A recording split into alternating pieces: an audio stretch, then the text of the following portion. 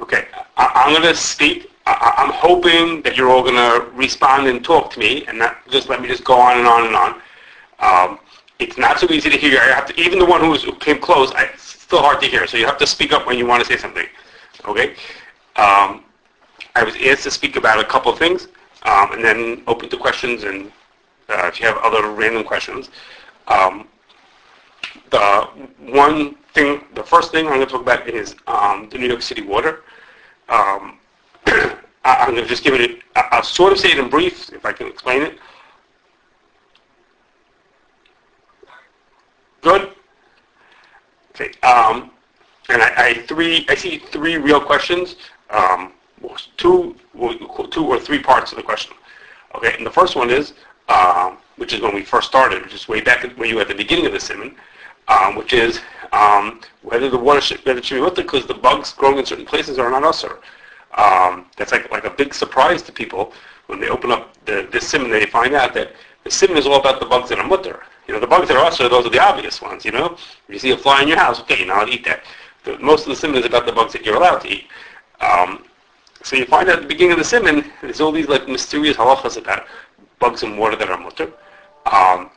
You see in the Dr. Chuzia that it was a very real shiloh for people that they had bugs in their water. We don't usually see. In Columbus, you never saw bugs in your water. We don't see it here in Chicago. Everybody's water is filtered. We don't see bugs in our water. But it used to be a very real shiloh. So you look at those dinim, all of a sudden you had, dust off those simanim to find out what was going on over there. So we find out that in some places, like Yam and Cholim, bugs are always usher. Yam and Cholim are seas and rivers. They're noivim and they're moishim. Water's always coming to them, and the water's always moving, and that's for sure it's usher. The opposite extreme is boiris or kalim, which are things where there's no noivim, there's no source of water, no continual source of water, and there's no moishim, there's no water flowing out of them. There that it's mutter. And then the middle case is charitz and itzim, is canals and trenches where it's a machlokes what the din is of theirs. The implication is that we should be machmir about it. Okay, it's a shiloh with the Raisa, and therefore we should be machmir about it. So the big shiloh that came in New York about in this angle was there's this huge reservoir called Kensico. Kensico is this huge reservoir that holds the water. All the water that's collected in the Catskills is brought down to, is brought to this place called Kensico. It's a huge reservoir, which used to be its own little lake and turned into this huge reservoir. And the question is whether the everything comes there from there to the drinking water. What is the status of the bugs in that water? So some people thought that the first portion is it noivim? Is water flowing into it continuously? So some people said, well, there used to be a lake there. There's a tiny bit of water that flows in from the springs. That's not such a strong svara, but some people said like that. The stronger svara was that where did all that water come from? All that water that's in that's coming from the Catskills is coming from streams and rivers and lakes. It's all coming from places that really count. Almost all that water comes in. The simple reading is that that's noivim. So it went through an underground tunnel to get there, but give or take, it's all coming from traditional yam and cholim. That was a simple thing. It should be considered noivim. The other side is it should be considered moshchen. Should we say the water flows out of it? So there, Rebowski said, no, it's not moishkim because it's a reservoir. It means it's closed off. The water doesn't go in place. It doesn't move at all. Okay, so of course the arguments against that are that the water doesn't go out of there. The whole New York City drinks the water out of there. You'll see in the book I wrote, there's as much water goes out of there as the whole Niagara Falls. There's water pouring out of there on such a regular basis. Of course, there's water going out of there. I can say water's not flowing out of there. And even the case that you want to say, it only flows out by people controlling it. So they said, look at that, there's a rival who took Mamash exactly about that case, about where the humans control the water coming out, and he said that's considered mushroom. And of course, if you look at it, anybody who looked at Kensico thinks that they're looking at Lake Michigan. They think they're looking at a regular sea. The water's moving around like any other sea. So lots of people thought it was mushroom also. So Rudolf Feinstein held like that. He said, it's a yam, it's noivim, and it's moishim, it's a yam, and any bug that's in there is automatically awesome. Rebowski said, no, it's not noivim and it's not moishim, it's neither of them. Okay? Which is, of course, he says it's just a big bar, okay, which is just hard to wrap your hands around.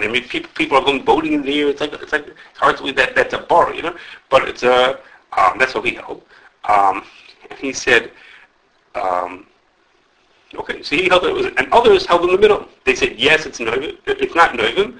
I'm sorry, it is not noivim, but it is much which way. They held that it's in between there, and it's a case of charitz and itzim, so you have to be machmir. And then there was one little angle to say maybe they could be makel here, because we're only dealing with a suffix rabbanon. We don't have a bug in front of us. We only have a miyam and motzi bugs. So maybe we could say that's a suffix rabbanon lahakol and be makel about charitz and itzim. Okay? That was in very short. The first part of the shaila is whether the bug should be asur or not. Should we maybe say that the halachas at the beginning of the siman are enough to tell us that the bugs are mutter? Okay. Can I go to the next thing? You have something to say? Talk up. You gotta speak loud. You're gonna have to get even closer. Not only are you far away, but I'm older than you are, and I can't hear it as well. So. Even if you're about to that it's not considered meishkin and it's not considered meishkin, but when you're going to make, you're going to use it to cook. It's not going to be considered purish.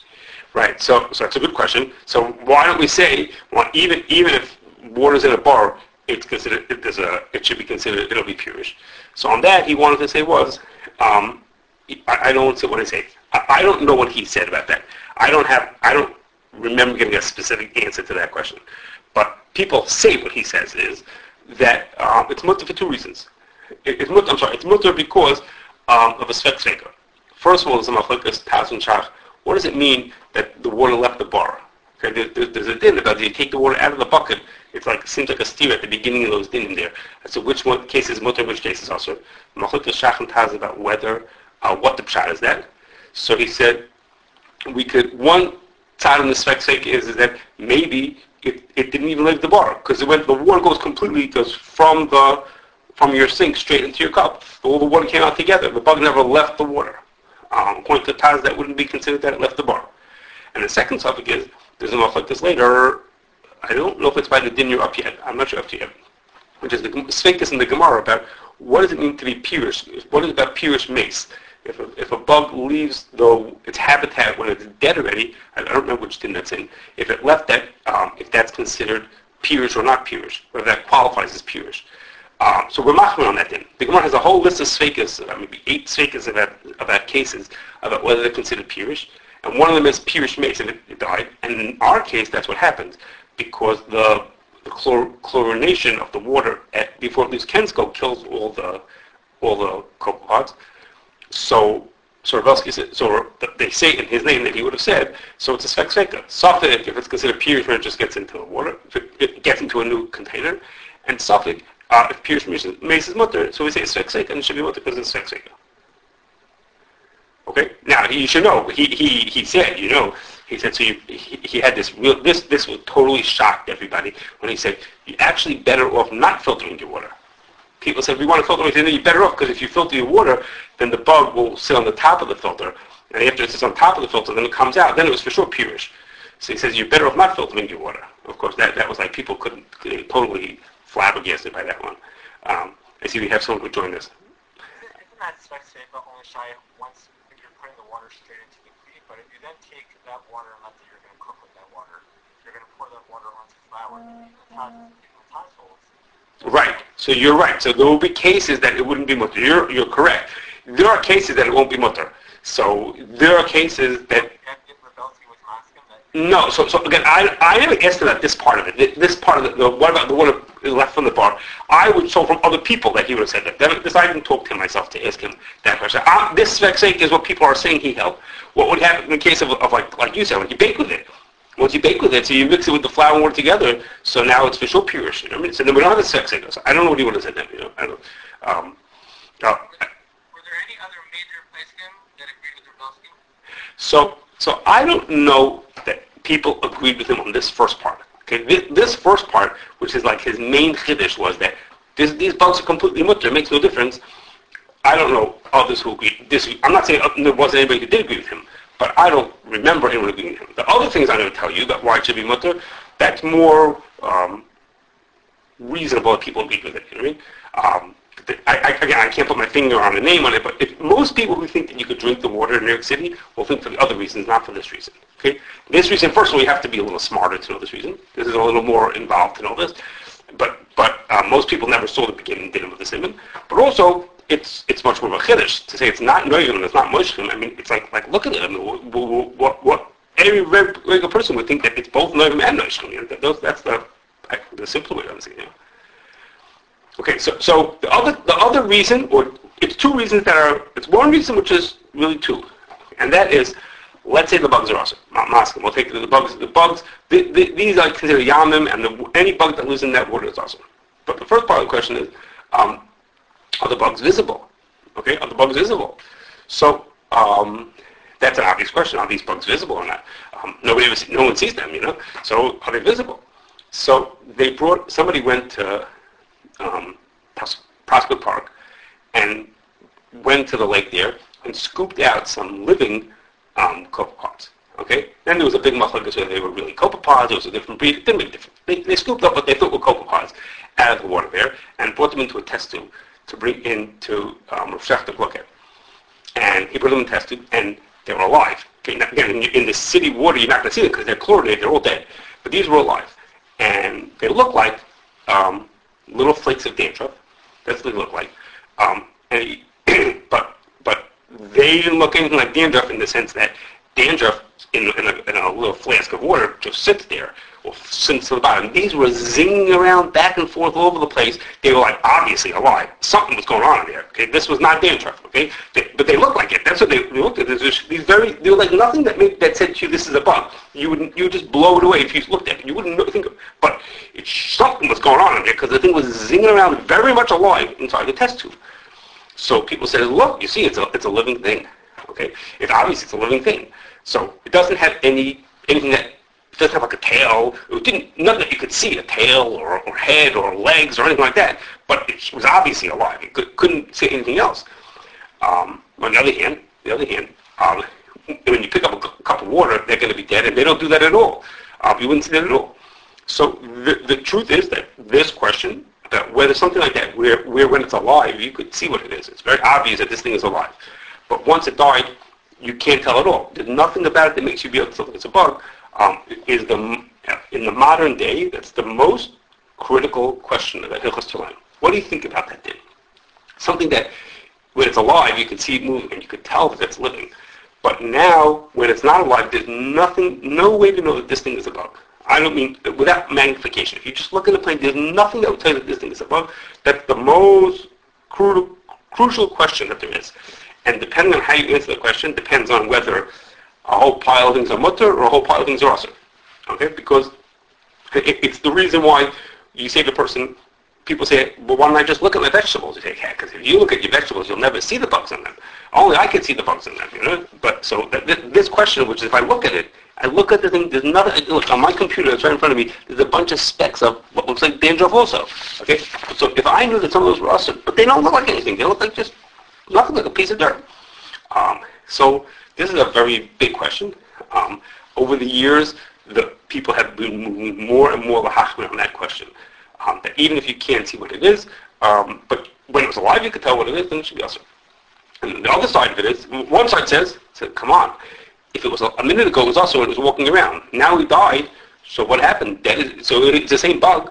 And other people say, what did the Rebbeinu expect from me? What did he think? I should know that I'm not supposed to eat this thing. How would I tell if this thing is asur? Okay, it's a huge question. I don't remember where I spoke about it. You'll get to it in the book. It's a long chapter about it, about this question. So there were people. So that was an argument that's not visible. Okay, and Rebelsky says, guys, let's pause for a second. He says there are 8 million people living in New York. New York's been using the same water for 100 years. So 8 million people, however many have lived over the 100 years I've been here, nobody ever saw these bugs until a few years ago. He says, how can you tell me it's visible? He says, there's a zillion people looking at it. Every guy who drinks a cup of water looks at it and doesn't say anything. He says, how can you tell me that that's Nirul Einayim? Nirul Einayim that no one ever saw? It's until one guy watched his vegetables with water and he happened to notice it. He said, what was happening for 100 years? So he says, let's see this thing for a second. How could you call that visible? Okay, so that's the question here. Could that be considered visible when nobody notices it, and even when you see it dead, it doesn't look anything like a bug at all? Okay, that's a good question. So in order to be machmir, you have to say yes, it is visible.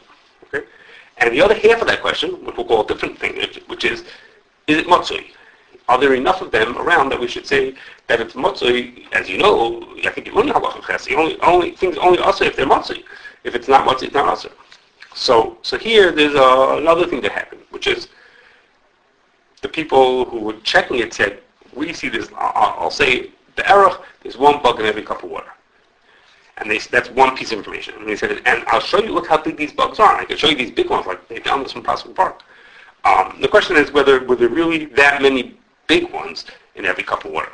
Or was there really tiny ones in every cup of water? That wasn't so clear whether, are we maybe mixing things together over here, you know? I think a bug is even if it's really tiny. I show you the really big one so you'll understand that you'll believe me, but then I tell you there's one in every cup. So it's a question whether it was really much or not. So that's another, it's connected to being how big it has to be usher. The smaller that it is to be usher is the more bugs there are going to be per cup, you know. Okay? So that was the other half of the shayla. Okay, so the first part of the question was, maybe we should say is, growing in the reservoir is not considered a yam and it should be mutter. That's one kind of question. If you say that, then there's a difference. There could be a trillion of them in my cup, doesn't make the difference. The other half says no, the bug theoretically is usher, but either I can't see it, or the ones that I can see are not matzui, they don't have to worry about it. Okay? Any questions before we move on to the next topic? You guys should be happy. You live in Columbus. There's no problem. You can drink as much water as you want to. Nothing to worry about. Only the special people in New York have this special water, you know. Okay. So then they said to me, okay, so now that we came into this idea that there are bugs that are mutter, tell me other bugs that are mutter. I can't wait to find out what are other bugs that are mutter that I could eat, you know what I mean? So I thought of some examples. Nothing going to be probably too shocking to you, but some examples. Okay, the first one, I guess the most obvious bugs that are mutter, is at the very end of the simon, is bugs that are in fish. Okay, that there's a Gemara says Bavarian that the bugs in the fish are mutter. Okay, and you probably, even though you didn't get to the end of the simon yet, you probably know about it because there was big tumults about it a couple of years ago. And there really, every 10, 15 years there's a tumult about it, about those bugs in the fish. And the tumult that they talked about was a bug called Anisakis worm. And the reason why they talked about that one is because there's loads and loads of research about it because it's bad for people who fish. So there's a lot has been studied about them. Okay, they're common and the most known about because there's a lot of research that's been done about them. So the Gemara says that if you find the worms in the intestines of the fish, then the worm that's usher. The reason why it's usher is because it came from the outside. It swam into the fish. The fish swallowed it. And there's all kinds of details about where in the intestines would be usher. If they find it in the flesh, so then it couldn't have come from the outside. If it's in the flesh, there's no openings from the flesh to the outside. Excuse me. And therefore it's mutter. And therefore it's mutter because it grew from inside. Okay, and we say it's midegavli. It grew from inside the fish. Now in modern science, so I don't know, 200 years ago, they found that in modern science, nothing grows by itself. Okay, but they used to believe in spontaneous combustion, not combustion, spontaneous. I'm missing the word. Anyhow, things come by themselves, spontaneous generation. They said there's no such thing, and everything comes from something. Nothing comes from nothing. So now we have this question: what does the Gemara mean when it said that things are spontaneously generated? It seems to be saying that it's spontaneously generated. So one answer was given by Dessler, you probably know, which is that I told you a minute ago that bugs that are very small are not usher. When they're so tiny, they're not usher. So Rav Dessler said when things are very tiny to the point that they're not visible, they're not considered a bug. At some point it grows bigger and bigger and it crosses the line and now it becomes visible to the point that now it is usher. Now this is a bug that Torah calls usher. So when it crosses that line, it was as if born. Because until now, Indin didn't exist. Until now, Indin was just a piece of dirt. Now it's considered a bug. So when it by itself did that, it crossed that line without any parents. There were no parents involved. It's not like a cat. A cat is born. When it's born, it's already big enough that you could see it. But this is so to speak, born without any parents around. It goes from being nothing to something, meaning from undervisible to overvisible, without anybody there. So without any parents. So that's considered to be spontaneously generated, and that's when it's considered to have been born. Okay? That's what Dessler said. And that's a fine answer. It doesn't answer every single case. And it might help in this case also, explain this case also. But you'll see when you get to those endinim, what at least for me was my favorite chapter was about, oh my gosh, I forgot what the name of the bird is. You'll get to it. It's called, it'll come to me. That the Maril says a different shot. Okay, the Maril says a different shot. The Maril is just really asking a question. He says, what's the line between a bug and a bird, or a bug and an animal? Meaning, we think ants are bugs, and we think cats are animals, and they have different dinim. Which ones are mutter, which ones are usher? Well, what about a mouse? Is a mouse a big ant, or is it a small cat? You say, yeah, a mouse is an animal. Well, you think even smaller. Well, a cockroach, is that a big ant, or is that a little mouse? At what point do we cross the line? What about a hummingbird? Hummingbirds are really small. Is that a bird, or is that a bug? Well, it's really small, but in English we call it a bird. But maybe it's a bug. I don't know. What's the line? How do we know what stops being a bug, and turns into a bird? Where's the line between them? What's the difference between one and the other? Someone has something to say? Okay. Like crunchy. What did you say? No, like flesh. No flesh? That's what it depends on? Okay. It could be. We'll take any offers. Okay. What it's really saying is, why don't we just go with the typical, the way that we think as Americans, the typical scientific classifications are very empirical. Empirically, you can tell a bird has, you can look at the feathers and the bone structure. It's not completely contrived to call a mouse an animal and a bug a bird. No. So you could suggest what you want to, and scientists have their way of saying it, but like, for example, there are some things that a scientist says that don't always strike us as, if I could use the word logical, like whales are mammals. You say, you must be kidding. A whale is a fish. Okay? You say, no, it's a mammal. So we say, okay. So to us, because I'm not saying that they're not right. They have a way of classifying things, and these fit in the rules. And the question is, what's the Torah's way of classifying? It might be the same thing. Maybe it's, maybe not. Maybe that is, maybe not. But the Maral tells you, I'll tell you what the shot is, between the difference between a bug and an animal or a bird. Okay? A bug is this, and an animal and bird is like a step above them. He says, the difference is like this. He says, animal is something where the mother is pregnant, and after that many days or months, the baby is born based on how long it's been in there for. The mother's pregnant, let's say it has to be pregnant for 5 months. After 5 months, time is up, and the baby's born. Okay? It's determined by the parent, so to speak. Once the parent is pregnant, it goes this many days, and whatever happens, then the baby's born. He says, a bug doesn't depend on the parent. The parent lays the egg, or has the egg, and when conditions are right, the egg starts to develop and hatches afterwards.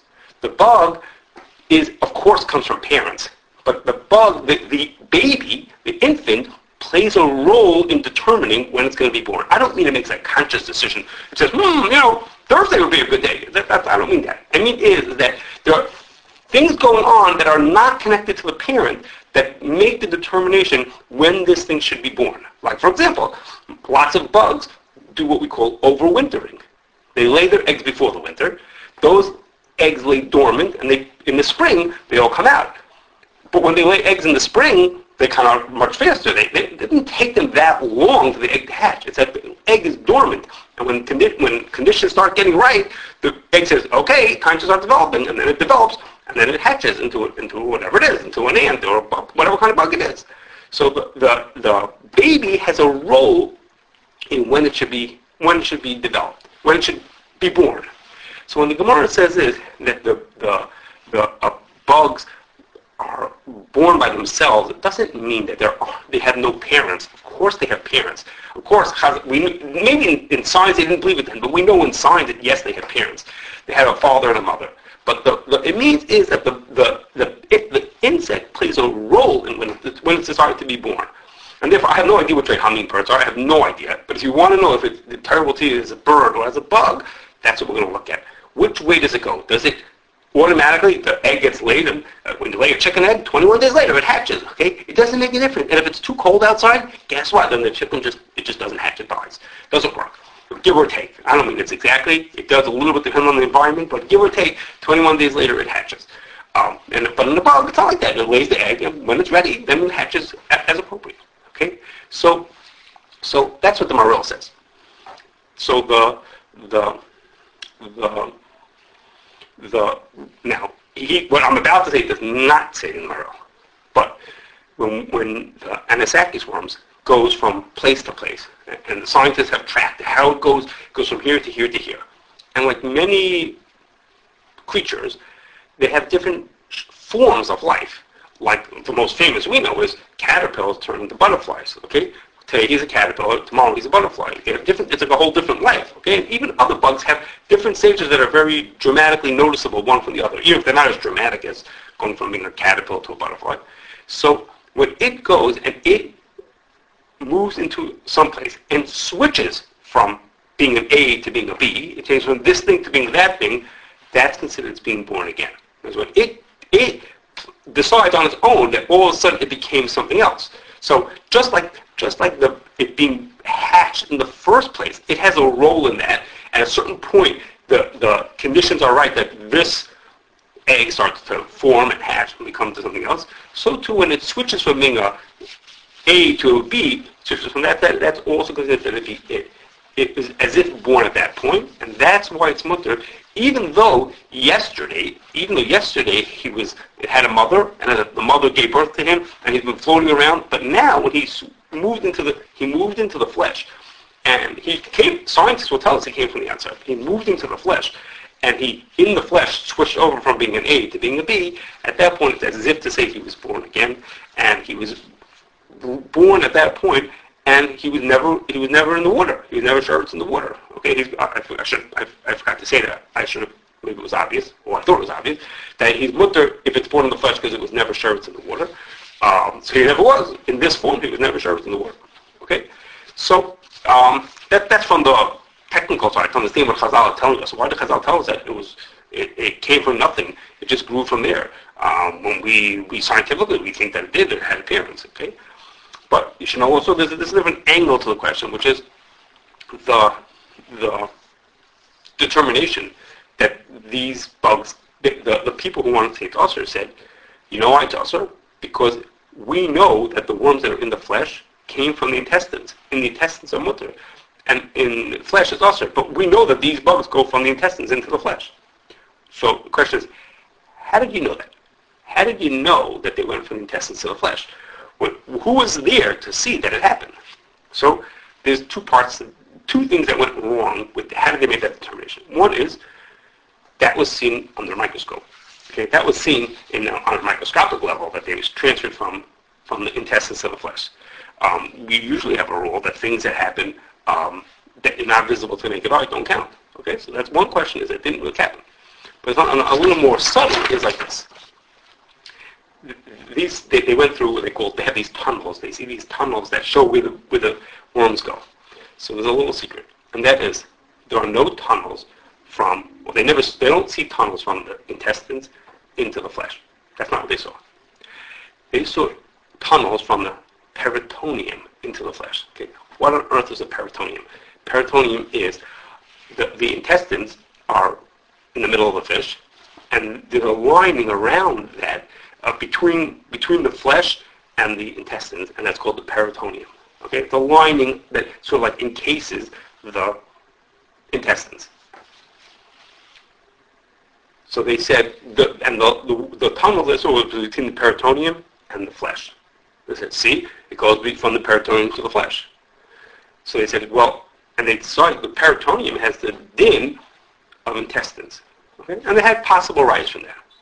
And since they decided the peritoneum is considered intestines, so it's going from a place where it's usher to a place where it's mutter, and therefore they thought it should be usher.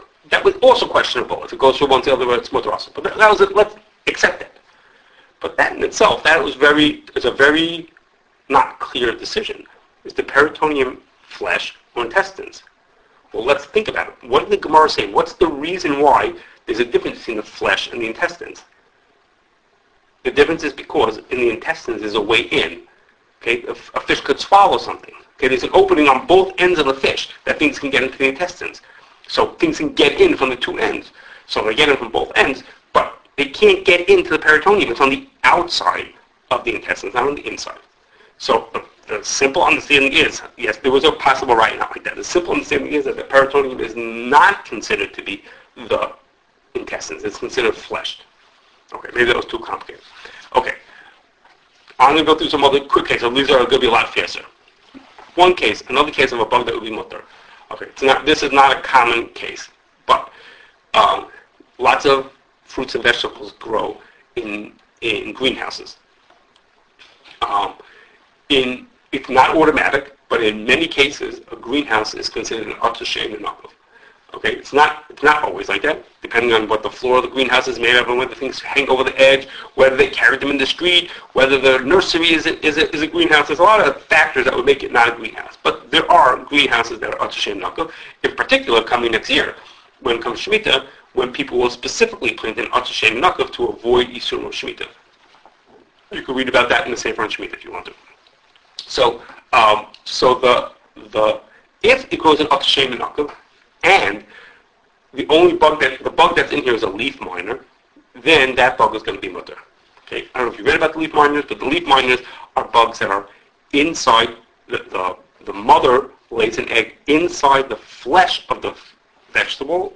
Okay, so the egg is inside, and you would never know it was there, except that when it's born, it moves horizontally. It bores a hole alongside the leaf or the fruit alongside it as it eats its way through. And when it's big enough, then it pops out and it escapes. And you could see the trail of where it ate away. Okay, so you can see the leaf miner. You can see, I don't know, I had a picture if I could show you, where it makes its way through. So the leaf miner, we know, was never purish. Because if it's still in there, it was never purish. Because it was born inside the vegetable and it never left. So if it's growing Asher Nakov and it was never purish, if it was born on the ground, it would be Asher no matter what. But if it was born Asher Nakov and it was not purish, then it would be mutter in that case. Okay. Does that include like thin lettuce? A little closer. Does that include thin lettuce, like a good sweet lettuce? Yeah. So it's really amazing how small the bug is that you can find it in lettuce. I've seen it more in herbs than in lettuce. But that you see eaten away, I should have brought the picture for you, eaten away in between the layers. Like imagine, in my mind, a piece of lettuce is just one layer thick. But it's really, let's say, 3 layers thick. And it eats the center layer, just moves its way along, leaving just a trail behind it where it was. Okay, so no one, it's not, you don't usually see the bug. You just see the trail that he was there yesterday. Okay. Another bug that would be mutter is bugs that were dried out. So one thing later in the simon is that bugs that are dry out for 12 months are mutter. We say that even bugs that are mechanically dried are also mutter, which is to say we take, and the herbs in your house, in your pantry, are dried mechanically, usually. They're dried mechanically. Someone takes these herbs, puts them into the oven, and dries them out. And most people assume that has the same thing as being aged for 12 months. So bugs that are in there are mutter. It's not as clear, but it's assumed also that freeze-dried herbs have that same status. And as you'll read about, if you haven't already, is that in order to determine that, first Rabbi Gissinger did it, and we repeated it again for Belsky. We took bugs and we freeze-dried them, okay, to see what they would be like, whether they should be considered dried out or not. And we took it from a place that was doing freeze-drying. As I'm talking, I'm wondering if when I did that. Can I ask the rest just to clarify? Yes. How freeze-drying works? Yeah, I'll tell you that in 1 second. Yes, I'll give you that in a second. But I was just remembering something. I'm not 100% sure about this, but it could be that Ari Bernhack's father was in charge of that company for the OU when I went to this company. It could be. That's what I'm thinking now as I'm saying this. But anyhow, but this company that freeze-dries, I'll tell you what freeze-drying in a second. This company would clean off their herbs before they freeze-dry them. And they had this like drum with holes in it, and it would turn around and around. They were trying to get dirt off of it and things like that. But underneath it, there was 1,000 bugs, 10,000 bugs, because bugs were falling off this thing. So underneath all the dirt and stuff was collecting, but there were thousands, like handfuls of bugs in this box, and we scooped some out of them. We freeze-dried them for Charles Rebelsky, who then agreed that, yes, those were dried out enough. So a freeze-dryer, I'll explain to you what freeze-drying is. Most of the herbs that you see in your house are almost never freeze-dried. Freeze-dried is much more sophisticated than the regular dried herbs you have in your house. Freeze-dried is you take something, let's say a strawberry. If you ever seen strawberries inside cereal, okay, those are freeze-dried. Or strawberries in yogurt, those are freeze-dried. What you do is you take let's say the strawberries, and you freeze them 100% solid. So they sit for many, many hours, so they're frozen solid. You put them into a device which there's a vacuum in there. Okay? And the way it works is that when you make a vacuum, the stronger the vacuum is, the lower the boiling point of water is in that setting. So if you were to make something to a pure vacuum, water would boil at 32 degrees. It would go straight from being ice under 32 degrees to vapor at 32 degrees. What they do is they put the frozen items into this device where there's a vacuum and the heat is controlled. It's heated very little, not 32. It's heated very little, and the water that's in the item goes from being frozen to being a vapor without ever being water. Usually, like if you put an ice cube on your counter, it's an ice cube and then it turns into water, and then you could boil it and it could turn into vapor. This never has a water phase. It goes straight from being frozen to being vapor without ever passing water in between. It's a very long process. It takes like 20 hours to do this. It's very controlled and very delicate.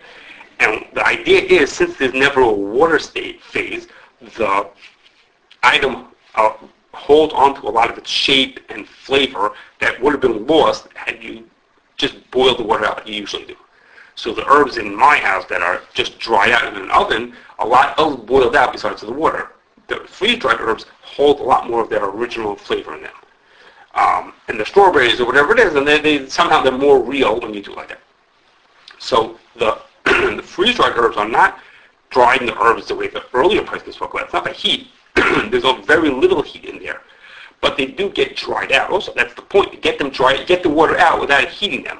So that was the question. Is that the same thing? Is that considered to be dried out, like as it's 12 months old, that is dried? So we freeze-dried the bugs, and then you touch them, and they were like paper. They were brittle, and there was nothing there.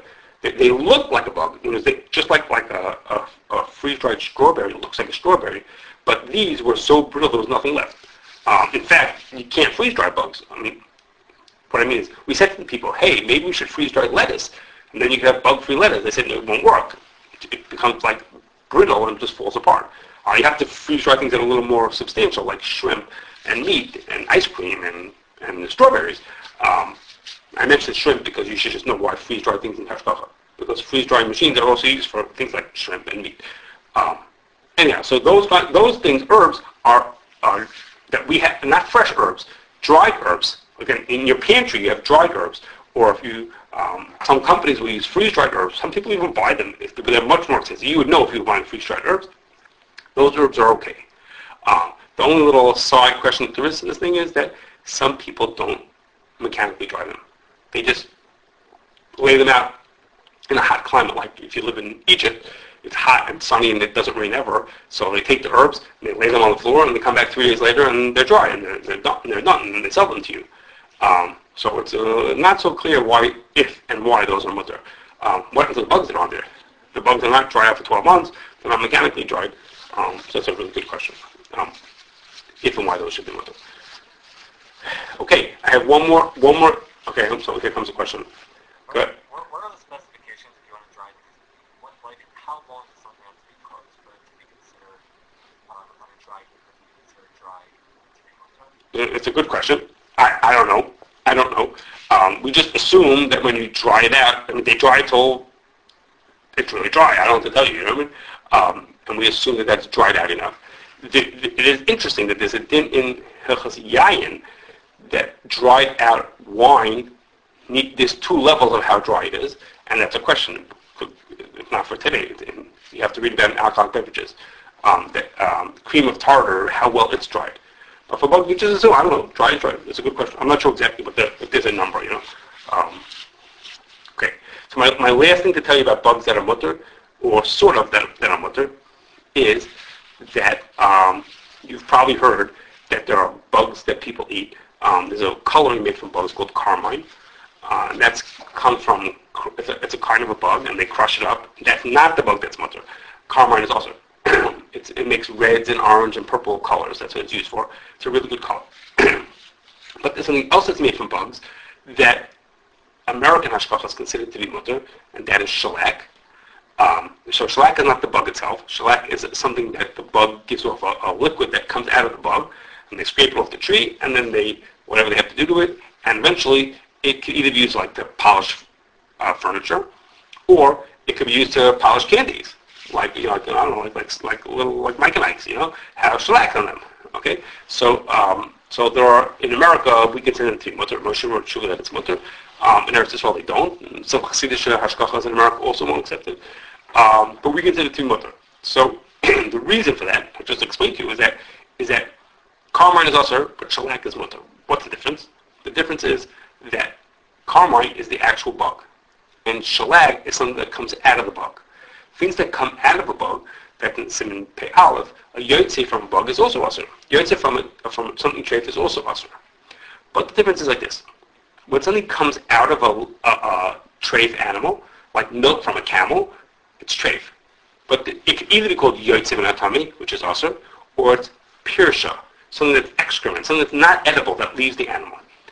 And Rosh says like this. He says, for the determination whether something is yotze or pirsha, is it edible and usher, or not edible and mutter, that happens at the moment it leaves the animal. So when milk leaves a camel, it's edible. That's usher. When shellac leaves a bug, it's not edible. It's furniture polish. Okay, it's not edible at all. The fact that we later can do something to make it into a food, that doesn't make a difference. If at that point it's not edible, it's considered pirsha. It's not considered edible, and therefore it's not usher. As opposed to milk from a camel, when it leaves the camel, it is usher. So then it is edible. And that has a din of yotze. That's why it's usher. So why can't we say the same thing by gelatin? By what?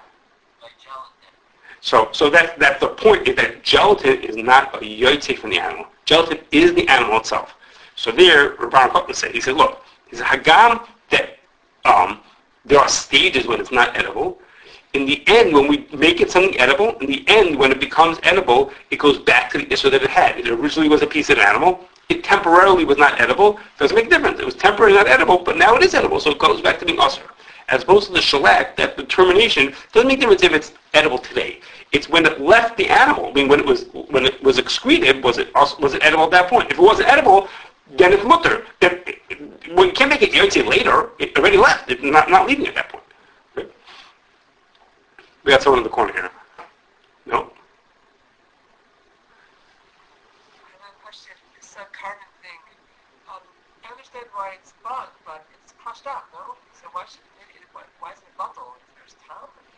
Okay, so the question is, if we have a crushed up bug, actually someone asked the question, what happens if you have a dead bug? So dead bugs are usher, and crushed up bugs are also usher.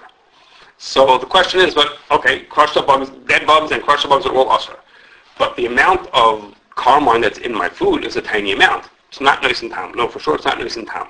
It's a tiny amount. It's for sure batal b'shishim, and you can't pull it out anymore, so it should be mutter. And the reason why that's not is that it depends on a different shayla, and that is there are certain things that can't be batal even though there's a very small amount. Okay? And so machlokes whether what happens if you have something that gives color. Okay, it's not a maimid or a davar chashiv or a beria. Those are all reasons why something would not be batal. What happens if it's none of those things, but it gives color, which is exactly what carmine does. It makes, I told you, reds, oranges, and purples to the thing. It gives a very strong color to the food. So it's noticeable because it gives a color, but it's not a maimid. It doesn't change the character of the food. It doesn't give taste to the food. So that's a shayla. And the Pri Chadash, most people follow what the Pri Chadash says. He says is, because the machlokes, when you have a shayla with the raisa, you should be machmer. When you have a shayla drop on, you should be mekel. Since bugs would be also with the raisa, so therefore we're machmer on it. And say it's a suffix the raisa, we should be machmer, and if it gives color, we would say the food is usher. lafuke other things. There are other things that give color from grapes, where the shayla is just a shayla of like it comes from grapes. It's a shayla only if it's rabbanon. So there we would say chazusa is ladmal. So we would say it doesn't answer. But here, since it's a potential deraiso, we would say that it is also. Okay. I don't know if you want me to keep. I have two other things I was going to talk about, but I can talk about them, or you can ask questions, whichever would you rather. I'm not partial to that.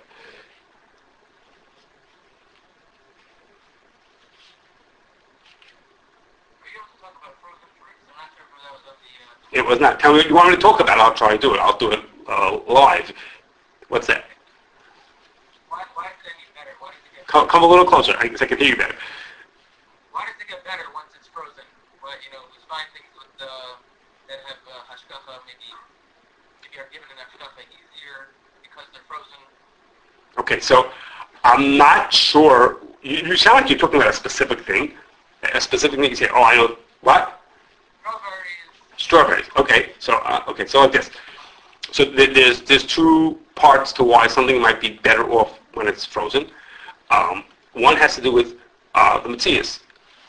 So for example, in strawberries, I went to watch people who prepare frozen strawberries and they prepare fresh strawberries. Okay, when they prepare fresh strawberries, like when you go to the supermarket and you see strawberries in a little plastic container. Okay, so I'm going to explain to you how much processing went into that strawberry. There are some people standing in a farm, and they take the strawberry off the tree and put it into the box. That's the whole processing. That's it. It goes from the farm into the box, and then another one into the box. Okay, and then the box goes into a truck and comes to your supermarket.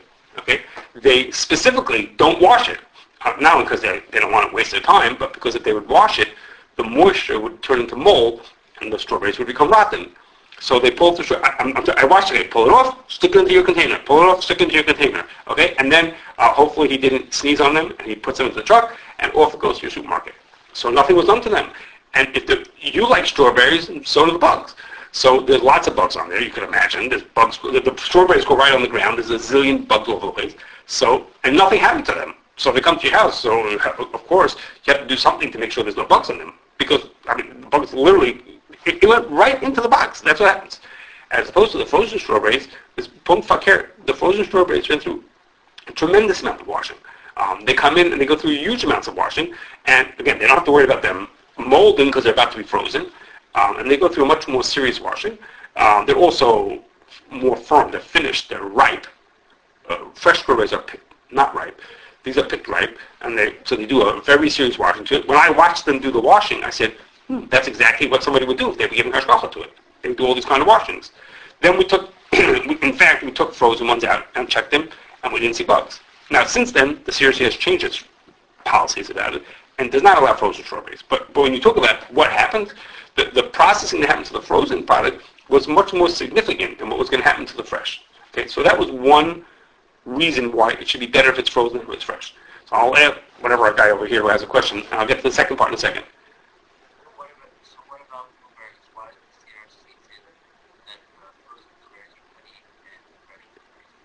Say again. Why does it say that? Frozen blueberries, the CRC said they can be without with just plain, and then the fresh ones can be. So again, because the frozen get much more processing, so it's easier to assume that there's nothing happening in the frozen. I'm sorry, that there are no bugs in the frozen, as opposed to the fresh. Nothing's happening. There's no processing happening to them. They're just being put into the container. But what's the difference between that and strawberries? So that's detail. What I mean is that's a detail. That's Rabbi Langer, someone in our office, who lives in fruits and vegetables and bugs, and he looks at this and he says, yes, there's a bug, and no, there's a bug, whether he calls whether there is or there isn't. I'm just saying so to speak, in the theoretical side, is that the processing is very different from them. So the question was, why would frozen be better? So that's one reason why frozen would be better. But there's a second reason. Okay? And the second reason is a little more subtle, and that is like this. When we have a fruit or vegetable that we don't see any bugs in it. So what's it in? So if it's uncommon that bugs will come there, let's say on carrots, okay? It's not much to be bugs in carrots. You don't have to look for bugs in carrots. Even though they might be there, you don't have to worry about them. Because it's so unlikely, you don't have to worry about them. Then we have foods which are, it's common that it happens. So midrabanan, you will have to check to see if there are bugs in there or they're not bugs in there. Midoraisa, you only have to check if it's an even higher amount, okay, which is what I was going to talk about. Let's say if most of them have bugs, then midoraisa you will have to check. Midoraisa, if less than half of them have bugs, you don't have to check them at all. Midrabanan, you have to check it. Okay? So most of the fruits and vegetables we have in the modern day are just matsui. They're not muhsik. Not usually it has bugs in them. It's common that it has bugs in them. And it's a chiyuv d'Rabbanan to check them. So if we're dealing with a fruit or vegetable that has only a chiyuv d'Rabbanan to check it, so a chiyuv d'Rabbanan means is you should do whatever you can before you eat this vegetable. You should do everything you can to make sure there's no bugs in it before you eat it. But in a fresh vegetable, that's much more easy to do something than with a frozen.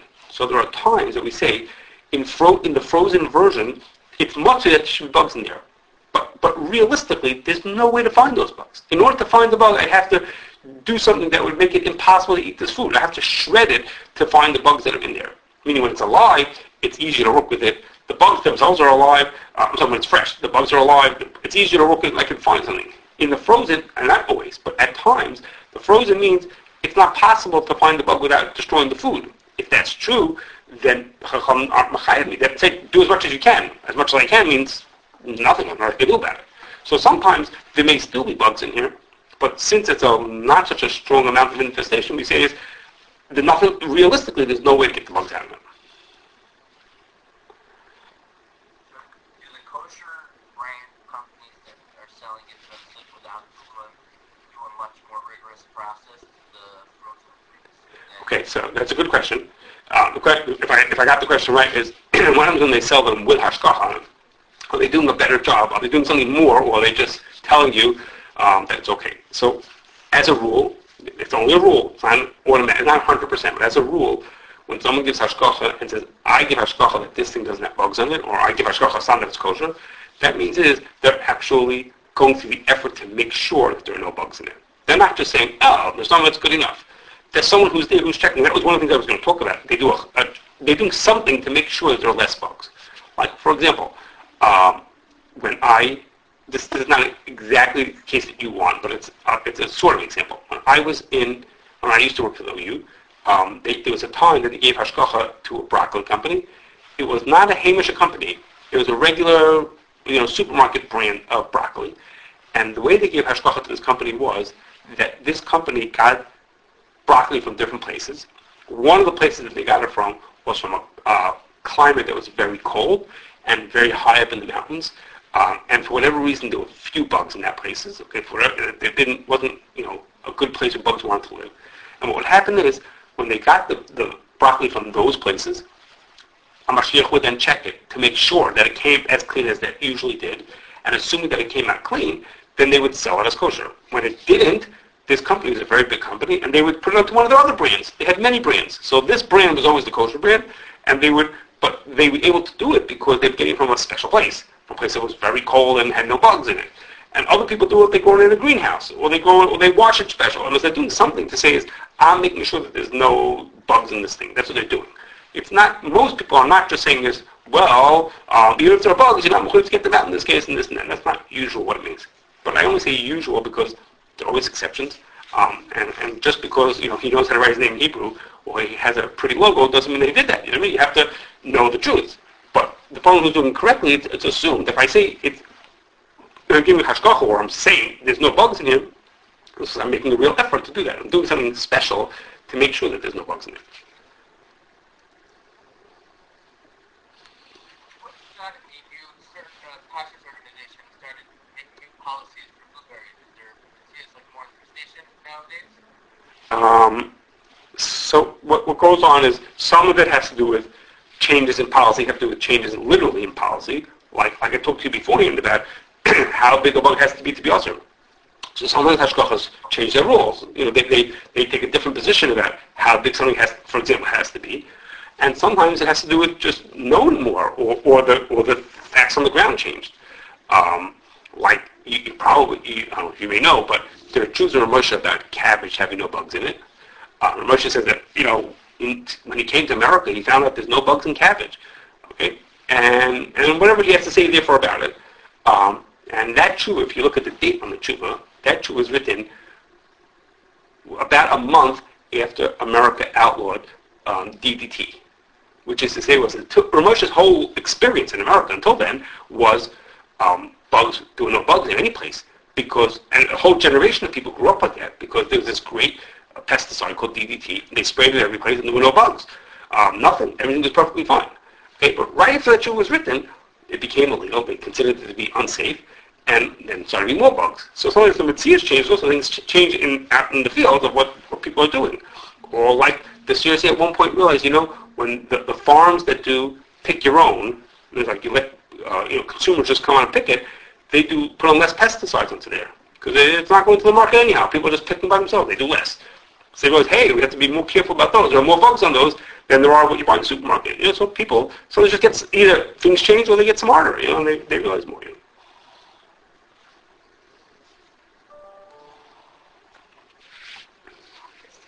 something starts off as I guess what we call a Matsui, and then you have reason to believe that you take a head of lettuce and let's just say for argument's sake that this head of romaine lettuce is a Matsui, and you wash it off and you're checking for bugs, and you wash it once or twice and you find one bug. So you can't claim that your lettuce is perfect, but you've probably gotten rid of most of the bugs there, and it would be hard to say that it's Matsui anymore. Is that sufficient?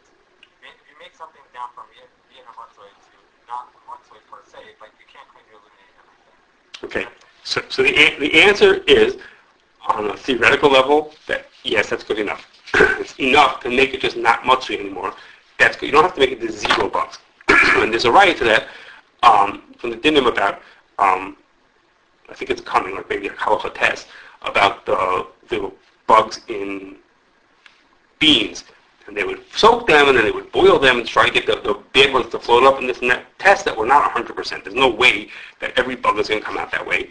But it gave basically made sure that there were no bugs, and it would leave. It was Matsui beforehand, but it wasn't Matsui afterwards. And it's Matsui at that point. I only say the word theoretical because it takes a certain understanding, which is when you say, I washed it, and it's probably not Matsui anymore, probably needs a little bit more experience to go along with that. That you really know that, hey, after doing that kind of a wash, it's going to be, it's going to be weird to have a bug at this point. But if you could do that, if you know that at this point, after that kind of a washing, there's not going to be bugs left, then there's not going to be so many. It won't be bugs anymore, then that's okay. But the case of the beans is only when it was Gedaiel B'Pri. No, in the beans, you do 2 things. If I remember correctly, the hot water was to get I forgot how to call it. One of them is to get rid of the bugs that were there when they were on the pre, and the other one is to get rid of the bugs that from later. That might be perished within the cooking process. Right. Only because they were perished. That would only be because they were Gedaiel B'Pri, but the bugs that are still in the pre, or the bugs that are still in the beans are Mitter Tiki. But if we're talking about bugs that came from the outside, are looser right away, so you wouldn't be able to save it. Okay, so I'll go look back to the name again. I don't remember. I remember from that case as a riot. I know that it's accepted like that. I'm telling you as a riot. I thought there was riots from the case. Look at it again. That case, my impression was from that case was that was a case where it was a good idea. It was something that was going to work. Is it going to be perfect? It's not perfect. When you say I'm going to look at it and I'm going to see no bugs, okay, that'll work. But it wasn't a perfect thing. It was, hopefully it'll get everything out. So why when you find one bug, you have to start washing it again? Okay, so I have to tell you something. The way that people check, that was one thing that I was supposed to talk about, was checking just sampling, is not, Shulchan Aruch doesn't say that. You're supposed to do that, to sample things. The Shulchan Aruch says you should not sample things. It simply doesn't work. So to say is, let's say the person says, I wash the vegetables, and then I put it through a thrift cloth, and then I see no bugs in this, and then it's clean. Okay? I mean, it doesn't say that in Shulchan Aruch you could do that. The truth is, Shulchan Aruch has this thing about, I just said about the beans and floating the beans. There are ways to test it without looking, but it's a hashara that does the trick or not. So the idea is, it's a hashara that if I did X, Y, and Z and there's no bugs, then probably there aren't any or many left. but it's only a hashara. So, if there's some left after that, then maybe I didn't do such a good job, or maybe there are more hiding someplace else, So it's just a judgment of whether that's good enough or whether that's going to do the trick. It's not because the din says, if I have one, then it's awesome. It's, if I have one, well, maybe there are three more behind it, So that whole idea that we can find some bugs in the water or on a third clause, and therefore it's mutter, it's just a judgment, So.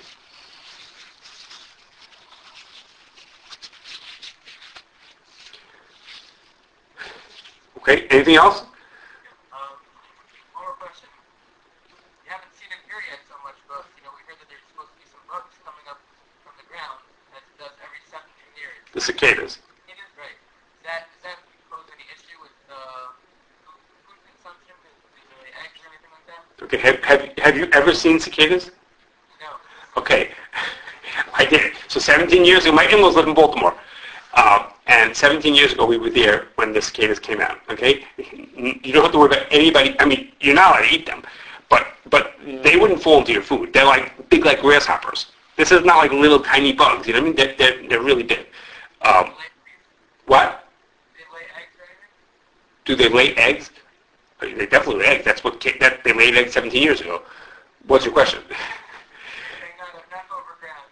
No. It's not like, but you're not going to miss them. I mean, you can't hear yourself think either for a few weeks, a few days. But it's not like they're going to get into your food. They're just like the big things, like the big bug. You step on them in the street because they molt. They leave like a skin behind. They like shed their whole skin and leave it behind. So it's really big. This is not like thrips that are going to get into your food. This is like no. You have to be really bad off if you eat one of those. Wait a second. If you have little kids, they might eat them because they can play with them. Because it's like a little toy. Like when you find them on the street, they're like this big. You know what I'm saying? Kids will find they play with them. So then you should tell your kids not to eat them. But you yourself are not likely to eat them. Okay, Beseder guys, it's been great. No problem. If you have any questions, you know how to find me.